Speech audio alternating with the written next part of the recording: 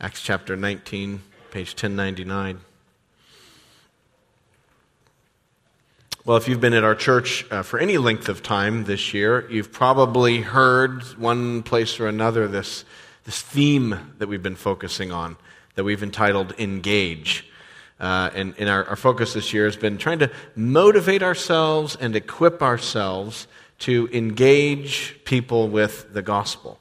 That we might, as a church, be better at talking to people about Jesus and not just being kind of passive, but more active in sharing our faith in different ways.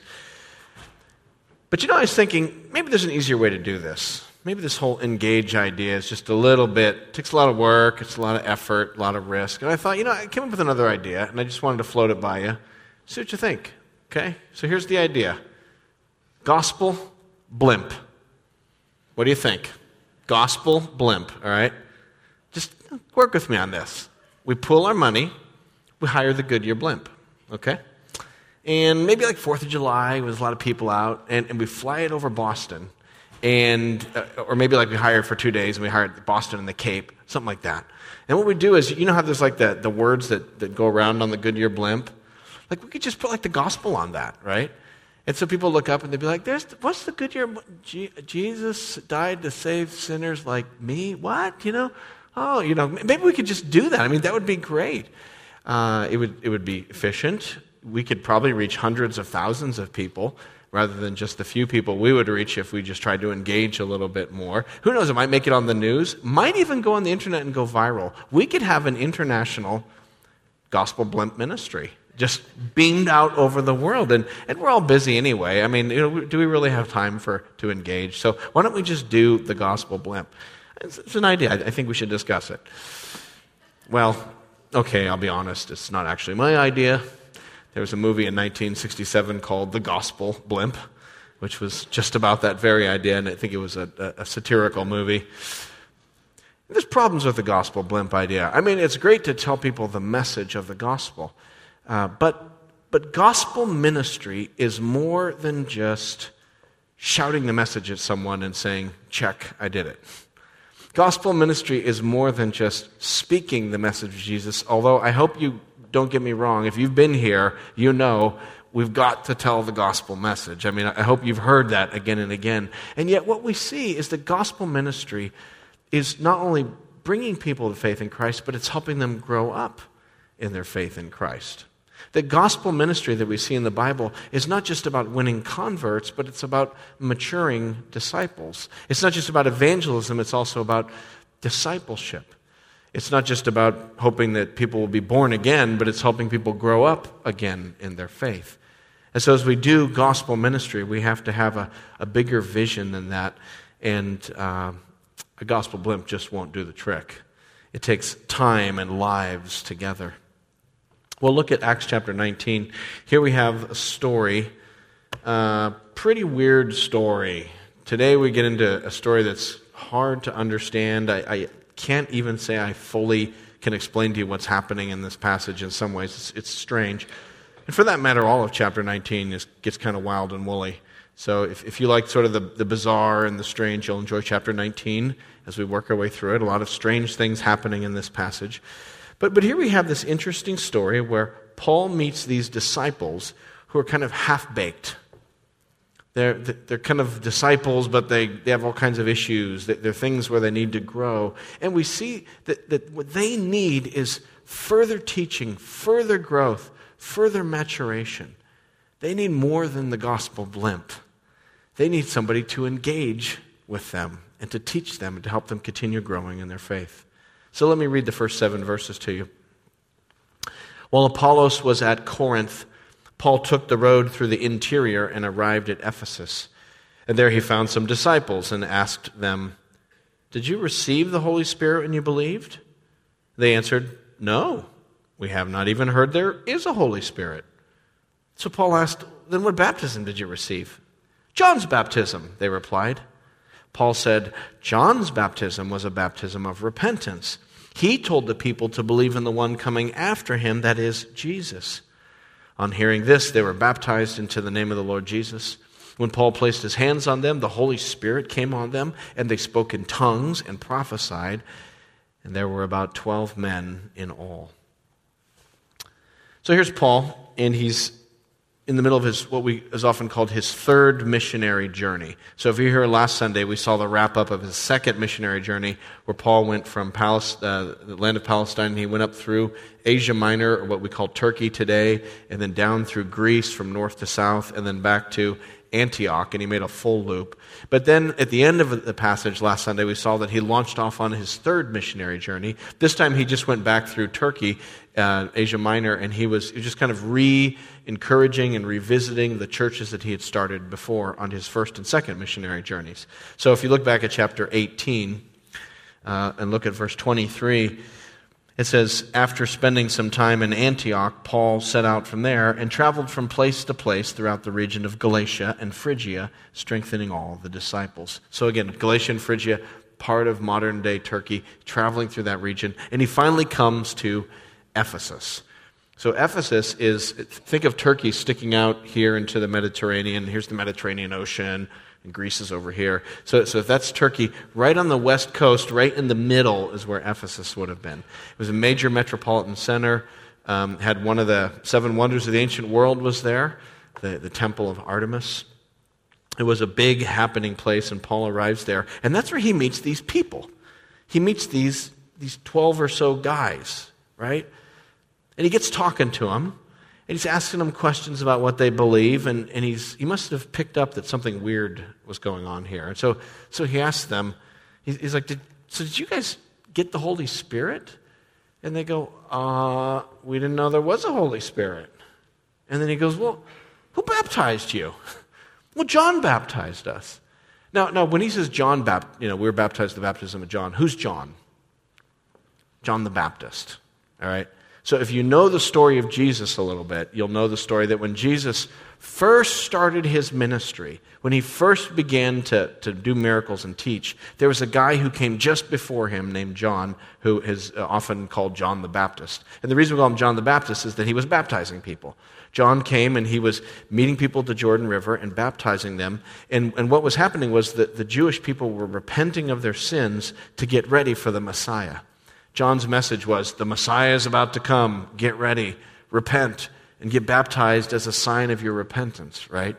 And so these guys have been baptized by John. Now here's the freaky thing. This is what's so weird. John's baptism happened around like 30-ish AD. This story in Acts 19 was like 55-ish AD. So this is 20 to 25 years after John the Baptist. And somehow they kind of missed out on everything. Like they didn't know the day of Pentecost had happened. They hadn't been baptized with a Christian baptism. It's kind of like they're in this weird time warp. You know, it's like he meets these guys and they're a blast from the past. Like all they really know is John's baptism. Like, how can you not know this? Were you like, asleep for 25 years? Were you like Han Solo and Carbonite, like frozen, and then, you woke up 25 years later? Did Doctor Who pick you up in his time machine and take you to the future, and you didn't know about all this stuff that happened? Like, it's just odd. It's very odd. And Paul doesn't really know what to make of these guys. Of course, it even raises the question, are these guys even Christians? Are they disciples of Jesus? Some say, no, they're not. I mean, they have to come and believe in Jesus. Others say, yeah, I think they may be Christians, but they're just really poorly taught, and they're kind of stuck in the past, and they're unaware of some things that have happened. How do you know how to interpret a passage like that? Are these guys Christians? Are they not Christians? Well, you have to look at the context. That's how we interpret the Bible. We look at the context. And I'm on the side that says I think these guys are Christians. They're really followers of Jesus, but they just are really poorly taught, and they're kind of behind on some things. Let me tell you why I think that. Look at chapter 19, verse 1. It says, there he found some disciples. They're called disciples. And most of the time in the book of Acts, when you see the word disciples, if not every time, it refers to Christians, disciples of Jesus. Or look at verse 2. He says, did you receive the Holy Spirit when you believed? So they've believed. And again, you look at the word believed in the book of Acts, and it's always something that Christians do. Christians are the believers. They're the ones who have believed. So he's using language that elsewhere in the book of Acts is commonly ascribed to Christians. Not only that, but I think this story takes place in a series of stories where the theme that we see occurring again and again is Christians who need to grow up more and be matured. Christians who've been converted, but they need to progress in their faith. There's more growing to do. So, for instance, look back at chapter 18, verse 23. That's where the story starts. Paul, again, is traveling throughout Galatia and Phrygia on his third missionary journey. And what does it say at the end of verse 23?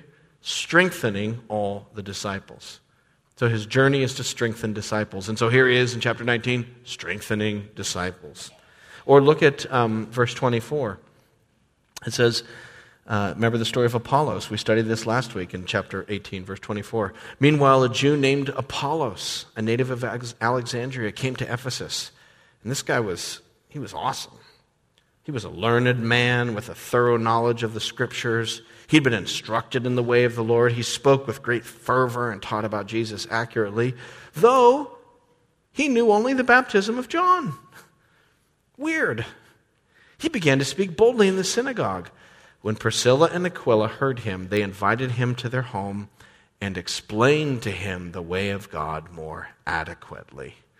So here's a superstar. He's kind of a rock star. He's doing a lot of teaching. He's got a lot of fervor. He's doing a good job. But he hasn't been baptized in Christian baptism, and there's still a few things he doesn't know. So Priscilla and Aquila, they invite him over for dinner or something, and then they start to explain. They start to fill in the gaps and tune up his theology. You know, whenever I read that passage, I always wish I could have been there. Like, what did he not know? I wonder what they told him that he didn't know. It's just, curious. Well, maybe we can all ask them someday what that Bible study was like. But there it is again, a Christian disciple who's being strengthened and who's growing more. And then you have our story of the disciples, these disciples being strengthened and growing more. And then even next week, we're going to look at this next week, and I don't want to go there fully yet, but next week, as we'll see, is a story of a botched exorcism. It's really weird. Perfect for Mother's Day. Botched exorcism. Mother's Day, botched exorcism. I mean, perfect. But as a result of this botched exorcism, what happens? Look at chapter 19, verse 17. We'll get into this more next week. But it says, when this becomes known to the Jews and Greeks living in Ephesus, they were all seized with fear, and the name of the Lord Jesus was held in high honor. Verse 18, get this. Many of those who believed now came and openly confessed their evil deeds. A number who had practiced sorcery brought their scrolls together and burned them publicly. So these are believers who are now confessing evil deeds, and believers who are repenting of sorcery. Wow. So it seems to me it's a series of stories about believers or disciples who are continuing to grow. That the Christian life doesn't just end when you believe in Jesus and are converted or saved, but that's actually the beginning. And that there's a process of maturation and growth and change and education and learning and development that God wants to do in our hearts and in our lives. So whatever these guys are, however it is that they managed to go 25 years and not hear that there was a Holy Spirit, here's the question. What does Paul do with them? What do we do with people and with ourselves when we see these deficiencies and gaps in our Christian life, where we know we should be here, but we're still here? I've been a Christian 20 years, and yet I'm embarrassed to admit that I still don't blah, blah, blah, blah, blah. Where there's holes and shortcomings, shortfalls in our Christian life. What do? You know what Paul does? He engages. You engage. You press into a person. You engage, you talk to them, you push your life into their life, and you share, and you open your life, and you open God's Word. God grows us through the ministry of the Word and relationships. And so look what Paul does. You get this weird situation. I can't fully explain it to you. But what Paul does is pretty simple. Verse 4, he teaches. Paul said, John's baptism was a baptism of repentance. He told the people to believe in the one coming after him, that is in Jesus. He goes, look, you guys got John's baptism, that's great. But John's baptism was just to get you ready for Jesus. And then once Jesus came, John falls out of the picture. You guys need to have Christian baptism. And he explains to them more. He teaches. And then number 2, he baptizes. Verse 5, on hearing this, they were baptized into the name of Jesus. They take up the basic mark of Christian discipleship, which is baptism as believers. And then he prays for them. He lays hands on them. He's praying over them. Verse 6, when Paul placed his hands on them, the Holy Spirit came on them, and they spoke in tongues and prophesied. And there were about 12 men in all. So it's sort of like the day of Pentecost, which happened 25 years earlier, gets catapulted forward into the present, and these guys have their own little personal, private day of Pentecost experience as they're kind of caught up with the rest of the Jewish believers who had been there. See what I mean? It's a strange experience. I don't fully understand that. Just that Paul prayed and the Holy Spirit came. But I think it's Paul being again affirmed as an apostle. Just as Peter laid his hands on the Samaritans and prayed and they got the Holy Spirit, Paul lays his hands on people and prays and they receive the Holy Spirit.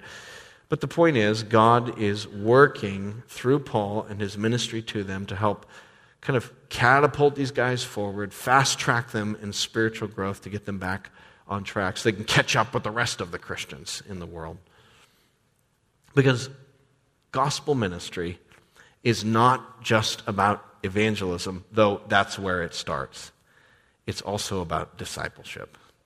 It's not just about making converts, it's about growing people up in their faith. It takes more than a gospel blimp. We have to open our lives and open our mouths and open our Bibles and press in and engage, and God uses that to keep building people up in their faith. You know, what's missionary work? Our church supports missionaries. We love our missionaries. But really, what does a missionary do? Well, they go to another place, another culture. They cross a boundary. They go to another people group. They get to know that place, and then they share about Jesus. And some of those people in that place maybe come to faith. And so does the missionary say, well, mission accomplished. I can go home. No, it just started. Then those people need to be baptized, and they need to be congregated into a church. And then that church needs to be built up and taught, and maybe they need the Bible translated into their native tongue because it hasn't been done that way yet. And then that church needs to be established, and at some point down the road, and it may be a couple generations, that church eventually is strong, and it starts sending out its own people and its own missionaries. And that whole process can take time. But that's the whole process of making disciples. It's not just a one-off gospel blimp attack, but it's an ongoing life process. And so we all need to be growing. We all need to be expecting Christian growth. And I emphasize this. I really, obviously, am trying to drive this home because I think it's one of those doctrines that you and I probably all would agree with. We'd probably say, yeah, I know Christians are supposed to grow. And I'm like, no, really, Christians are supposed to grow. Yeah, I know that. No, really, Christians are supposed to grow. And I say that because I think often we don't grow or we're not growing. It's possible to be stuck in the Christian life and to go years like these people and kind of be clueless about some things. Just because I've been a Christian for 30 years doesn't mean that I'm spiritually mature in every way. We can be stuck and frozen, and we need to grow, and we're not growing. Why is it that we don't grow sometimes? Why is it that we get stuck? Why is it that we just are in some kind of time warp where I've been a Christian for 30 years, but there's some real immaturity in my life? I mean, there's probably a number of reasons we don't grow. I think one of the reasons is it's easy to confuse Christian activity with spiritual growth. And even though those things are connected to each other, they aren't synonymous. And so it's possible to be an active Christian in some ways, but not be really growing, and to mistake the two.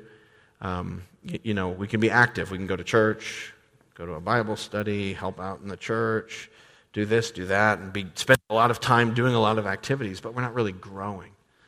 You know, imagine someone says to you, like, hey, so how do you feel like you're growing in your Christian life? And you go, well, I guess I'm growing. I mean, I've been going to church regularly. That's good.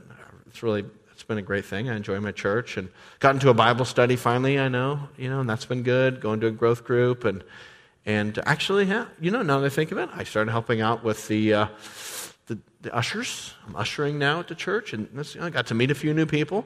Or maybe you're a student and you're like, I'm going to Sunday school every week. I'm going to youth group, and so I think it's going good, And the friend says, Yeah, but are you growing? Well, what do you mean? Well, what sin are you currently trying to really kill in your life? Where are you trying to grow in holiness and obedience? You say, I don't know, I never thought about it that way. Huh, that's kind of weird. Okay, well, what is God teaching you about himself? What's he teaching you about yourself, and what's he teaching you about himself? What are you really learning about God, and how are you growing in your understanding and your love for God? You mean the sermon I heard last Sunday? No. What are you learning? Am I really growing? Who are you ministering to? How is God using your spiritual gifts to build up and edify others? I'm not even sure I know what my spiritual gifts are. I'm not sure. And so we're stuck. It's like Paul talking to these people who are like, I didn't even know there was a Holy Spirit. And so we get stuck like that, and we don't grow. Because we can easily confuse Christian activity, all of which is good, with Christian growth. And often the activity done for the right reasons can foster growth, but it's the growth we're looking for. Or here's another reason, a second reason sometimes I think we don't grow. And it's this, that in order to grow, this is the hard thing, you have to admit and accept that there are deficiencies. You can't grow as long as you think you're all set. Any kids here, you guys ever have growing pains? Right? Anyone ever feel those aches and pains when you're growing? And you're like, I don't want to go to lacrosse. And your parents are like, you're going. Yeah, but my legs hurt and my knees hurt. And what do they say? It's just growing pains. You're fine. You're okay. It's just growing pains. It's like, yeah, but whatever. It hurts. Why do I have to go to lacrosse? Because I said so. You know how that goes. Growing pains. It hurts to grow. In order to grow spiritually, I have to come to a realization that there are gaps and deficiencies and holes in my Christian life. I have to be able to say, I know I should be here after all these years, but in this area, and this area, I'm still there. And that's just not something we like to admit. I think a lot of us, and myself included, we like to keep up a good exterior. We like to project that we have all the answers to the Bible study questions, and our life is all together, and we're doing fine, and how are you? Great, how are you? Great. And we don't like to admit that there's some real issues underneath, and so we kind of hide those. And, even when people ask us, how are you doing? Anything I can pray for, it's like a job interview where this question's always coming in a job interview, which is, what are your weaknesses? They always ask you that. You got to know that. So you try to give them an answer that sounds like your weakness is actually a strength. That's the trick. So you got to be like, my weakness is sometimes I just work too hard. I'll tell you, I'm just a hard worker, and I need to sometimes not work as hard. And they're like, wow, even his weakness is awesome. Let's hire him. And we do that as Christians, where even our things we share, we sort of position them so that they sound kind of virtuous and spiritual. Right? It's the Facebook syndrome, where we filter what we want to project out to the world and project a certain version of ourselves that's sanitized and really happy and really like, man, everyone's life looks great on Facebook. There's this studies that the more you look at Facebook, the more depressed you get. There's actual studies done because everyone's life looks awesome. And you're like, man, everyone's life is awesome. My life is so boring. What's wrong with me? Because we project that image in that front. And so to grow, we have to admit, like, I need to grow. We have to have the chutzpah to say, okay, I'm going to be honest, I didn't even know there was a Holy Spirit. I probably know that. I don't even know that. I'm sorry. I need to grow in these ways. And that's hard to own that. We have to not come to church or come to our Bible study or have conversations with one another with the mental posture and the spiritual posture as if we were in a job interview. All right? This is not job interview here. It's not gathering together to try to impress God or impress one another and spin things so that I come off looking well. That's not how we grow. And yet so often I think that's how we think of church and spirituality is that it's about selling ourselves and presenting ourselves well to the Lord and to one another. Instead, we need to see our coming together in church or in our Bible studies or in fellowship. We need to see it like not like we're all here waiting for our job interview with God, but more like we're all waiting in the waiting room at the doctor's office to visit the great physician. We're all here because we need help. God, I need help. That's why I'm in church. That's why I'm coming to the Bible study. That's why I'm leaning in, because I need to grow. There are gaps and deficiencies and weaknesses and sins and problems. And here's the awesome thing about Jesus. Jesus is attracted to repentant people. He always is moving toward the repentant. And he's always repelled by the self-righteous. You see it again and again. There's a story in Luke chapter 5 where Jesus shares the gospel with this tax collector. His name's Matthew. And he writes, Matthew, and he actually writes the Gospel of Matthew later. But, tax collectors were bad. I mean, we don't like paying taxes sometimes either, but tax collectors back then they were actually really bad. They used their positions to exploit the poor. So they were exploitative. They took advantage of poor people. They were bad. And Jesus comes to this tax collector and he says, follow me. And so Matthew does, and he leaves his life of sin behind, and so Matthew throws a party. He's like, you guys got to meet Jesus. And so who are the kind of people who come to the party? All the other scumbags. Not nice people. Bad people. And they all come together in this sort of collection of bad people, and Jesus is there like having dinner with them and hanging out. And then along come the religious leaders, the Pharisees, and they go, why are you hanging out with the bad people? And Jesus says, it's not the healthy who need a doctor, but the sick. I've not come to call the righteous, but sinners to repentance. Jesus is drawn toward the repentant and the sick. Not that he doesn't see sin for sin. I think sometimes we have this vision of Jesus where he never judges or never sees right from wrong and he accepts everyone. That's not it. He moves forward in grace and he calls for repentance. But Jesus is drawn toward us when we will say to him, not, hey, look at me, Jesus, what do you think? But we'll say to him, Jesus, I need help. There's still gaps. There's still holes and deficiencies. I need your grace. So I want to do an exercise with you. We're trying to get super practical here during this Engage thing, really equip ourselves. So here's the exercise. Here's what you'll need.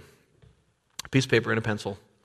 Pencils in the pew racks in front of you. You can use your bulletin. Just don't tear a page out of the Bible, okay? Use a bulletin from the person next to you. I think there's some sermon note things. And just find a piece of paper and number it 1, 2, 3. Okay, you're not going to have to read this in front of the whole church. You're not going to have to show this to the person next to you. Don't worry. So it's all cool. Just take a piece of paper and number it 1, 2, 3. And here's the first question. This is number 1 for you to think about. Where do you need to grow? Before you write anything, let me give you ideas. Not because I'm accusing you of this. I'm just saying these are ideas. These are areas. Okay, so here's ideas. Maybe you need to grow in salvation. Perhaps you've been coming here, you've been hearing about Jesus, but have you really come to faith in Jesus? And you're like, I'd really like to believe in Jesus. I'd like to become a Christian. I think I may be a Christian. I don't know if I am. I need to sort that whole thing out. So that's where you start, is by faith in Christ. And so maybe that's where you're at in your growth, is just taking that first step of giving your life to Christ and putting your faith in Him. Maybe that's your first step. Or maybe you are a Christian and where you need to grow is in the area of knowledge. You're like Apollos, who knew a lot of stuff, but there were still some knowledge gaps. So maybe knowledge is where you want to grow. Now don't cop out on that one, okay? Because I know some of you are like, well, I've always wondered about the dinosaurs and the flood. There's knowledge. Not that. Who cares about that? Don't do dumb trivia things.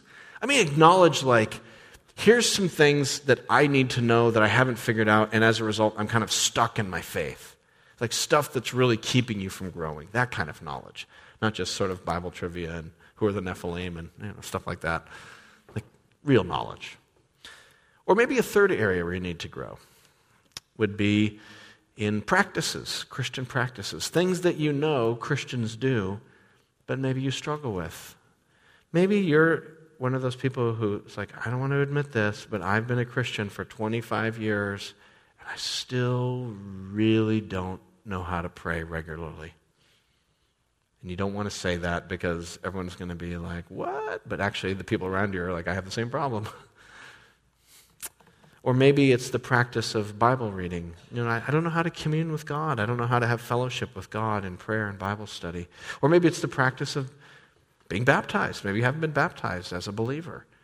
You were baptized as a baby or something. That's not what we see in the Bible. We see in the Bible people are baptized as disciples, as Christians, as believers. Maybe you need to be baptized, and you've been a Christian for 30 years. You've just never dealt with that.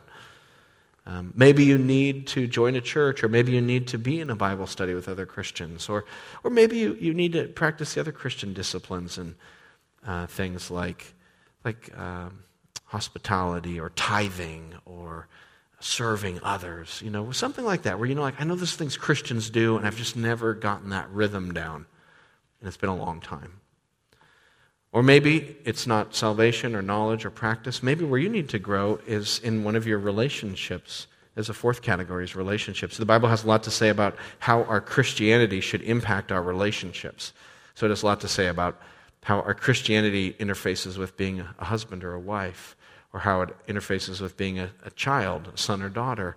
Or maybe you're single and it's like, I've never tried to connect my faith and really connect it into my dating. Right? I want those to go together. Or maybe it's your workplace. You got your work life over here and your faith over here, and you've never connected those and said, what does it look like to be a Christian in the workplace? And you haven't thought that through. So maybe there's one of those relationships that the Bible addresses, and you're like, I want to grow there. Or maybe, and here's the last category, then I'll let you write it down. Maybe it's just sin. There's just some sin in my life I have been ignoring. There's you're doing okay as a Christian, but there's this one infected, pussy pocket of sin, right? That you just keep hidden. And I'm doing great, but there's this nasty part of your life. And we do that. We keep them hidden. Look at these Christians in Ephesus after the botched exorcism that we'll look at next week on Mother's Day, right? Look at that. It says in verse 18, many of those who believed now came and openly confessed their evil deeds. So this isn't pagan bad people confessing their evil deeds and becoming perfect Christians. This is believers who had junk and who are now like, okay, I'm going to bring it. And what was their junk? Sorcery. You know Christians, you're like, Christians aren't supposed to practice magic, right? Right. If you're a Christian, don't practice magic. Bad. And here's Christians practicing magic and sorcery and divination and astrology. And so they confess that. There's this pussy pocket of sin that had to be lanced and cleaned out so that they could grow. What are the sins you're wrestling with? Maybe it's an addiction. Maybe you drink too much alcohol. You believe that Christians can drink within reason, but in reality, your drinking is nothing reasonable. Or maybe it's gambling you're addicted to, or pornography, or looking at iPhones. There's this new addiction, screens, right? iPhones. We can get addicted to everything. It's a new addiction people have to looking at screens. We can be addicted to all kinds of things. Maybe you have an anger problem. Maybe you rage or scream or blow up, or you have a short fuse and people walk on eggshells around you because they don't know what's going to make you mad. Or maybe you're a gossip. Or maybe you're just a habitual people pleaser. You're always trying to make everyone happy, make everyone like you. And it's not living to please God, it's living to please others. Or maybe it's a double life. Or maybe you have a harsh, cynical, critical spirit. That you have this bristly, tough exterior that you've used as a self-defense mechanism over the years because of your own brokenness inside. What is it? Is there sin in your life that needs to be repented of? And maybe that's it, where you need to grow. And there's just that one thing that God sees and you try to ignore, but it's there. So what is it? Where do you need to grow? Okay, take a minute, write it down. Not going to ask you to share it, not going to ask you to show it to the person next to you. Just take a minute to write down where you might need to grow.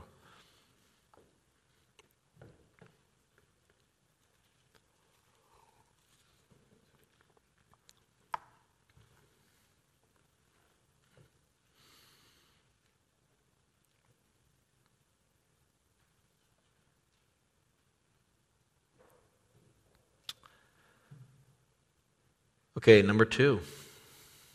Who is somebody who might help you grow? Can you think of the name of a person who might help you grow? Notice I didn't say for number 2, what's your plan for growing? That's how we usually handle it. I've got these deficiencies. Uh-oh, I better fix it before anyone else finds out about it.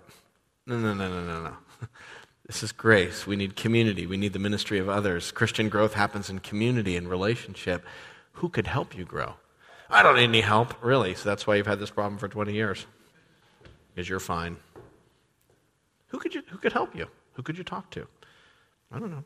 Maybe you're like, I don't know, a pastor? Yeah, I mean, we're happy to talk to anyone. Maybe there's someone else, though. Maybe there's someone you know that you trust, that God would put on your heart. Who could help you grow?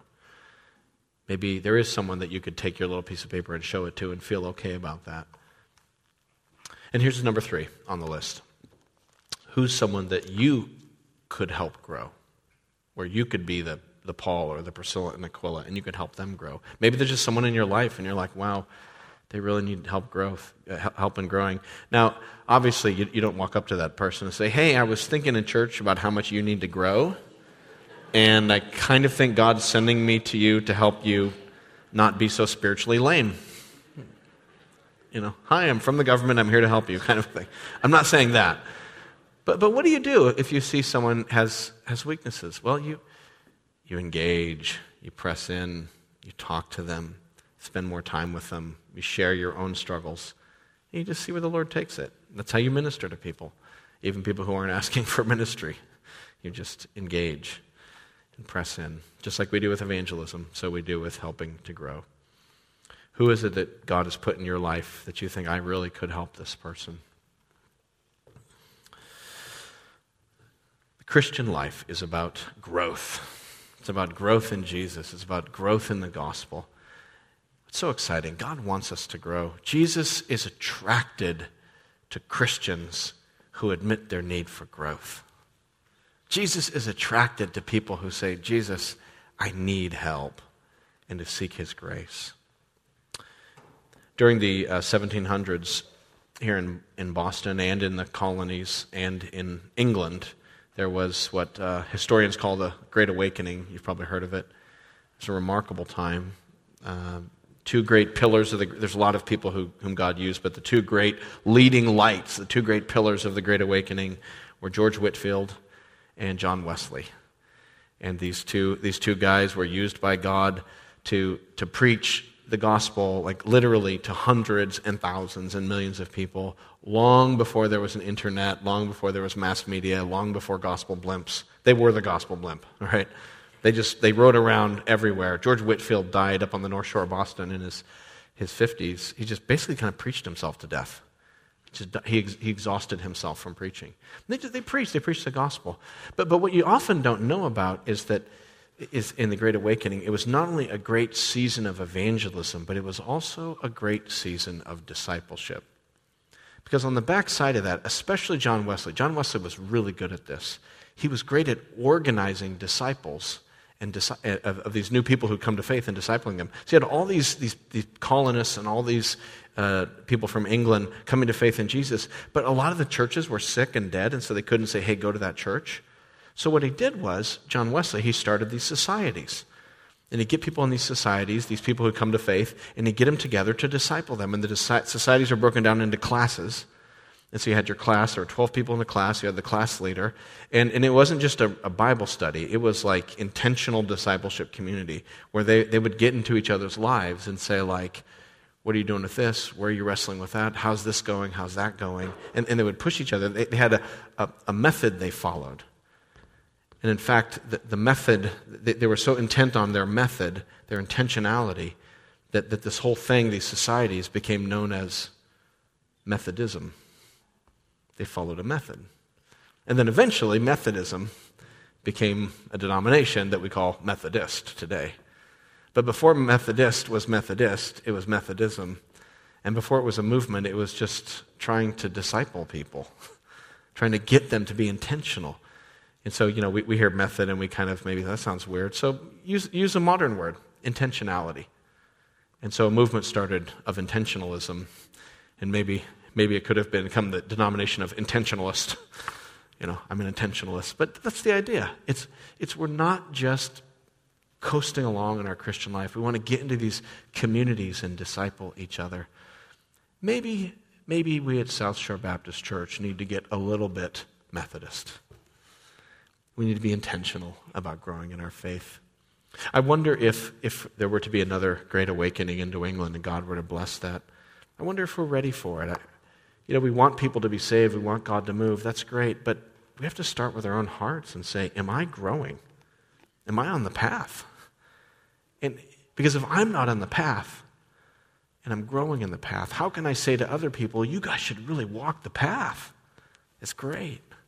And so I need to start with myself, and we need to start with our own hearts and pray that God would cleanse us and work in our lives to help us be obedient disciples so that we might be vessels through which He might use us to bring another awakening.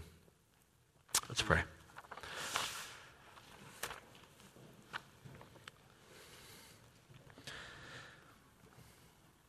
Oh Lord Jesus, we pray that You would give us a desire to grow.